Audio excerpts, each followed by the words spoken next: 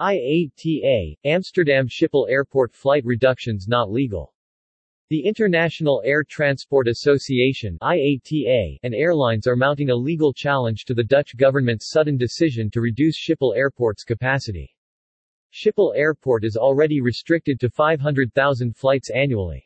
The government's decree would renege on that agreement, reducing Schiphol connectivity to 460,000 flights from November 2023. IATA and the global airline community believe that this political decision by the Dutch government contravenes EU Regulation 598/2014 on noise-related operating restrictions at EU airports. It also disregards the Chicago Convention, a binding international agreement to which the Netherlands is a signatory.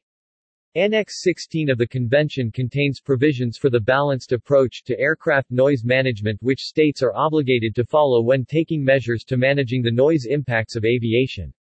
Key requirements of EU Regulation 598/2014 and the balanced approach are: consultation with affected parties, the use of flight reductions only as a last resort, balancing the needs and concerns of local residents, the environment and the local economy for aviation's economic and social benefits.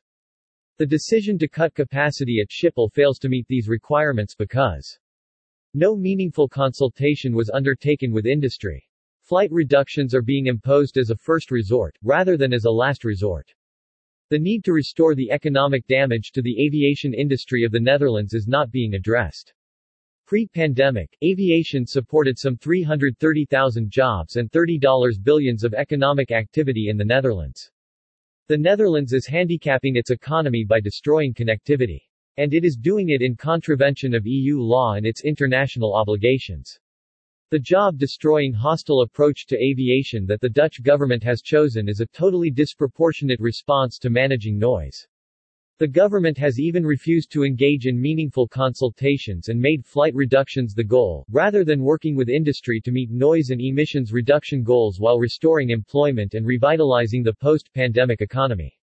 The dangerous precedent that this illegal approach creates left no choice but to challenge them in court, said Willie Walsh, IATA's Director General. The airline industry continually deploys quieter aircraft, reducing noise levels by 50% in the last decade.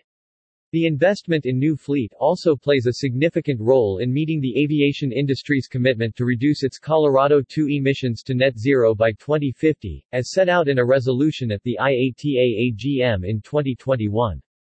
The industry's robust plan for reducing Colorado II includes the uptake of sustainable aviation fuels, of which airlines operating in and to the Netherlands have been among the leading users.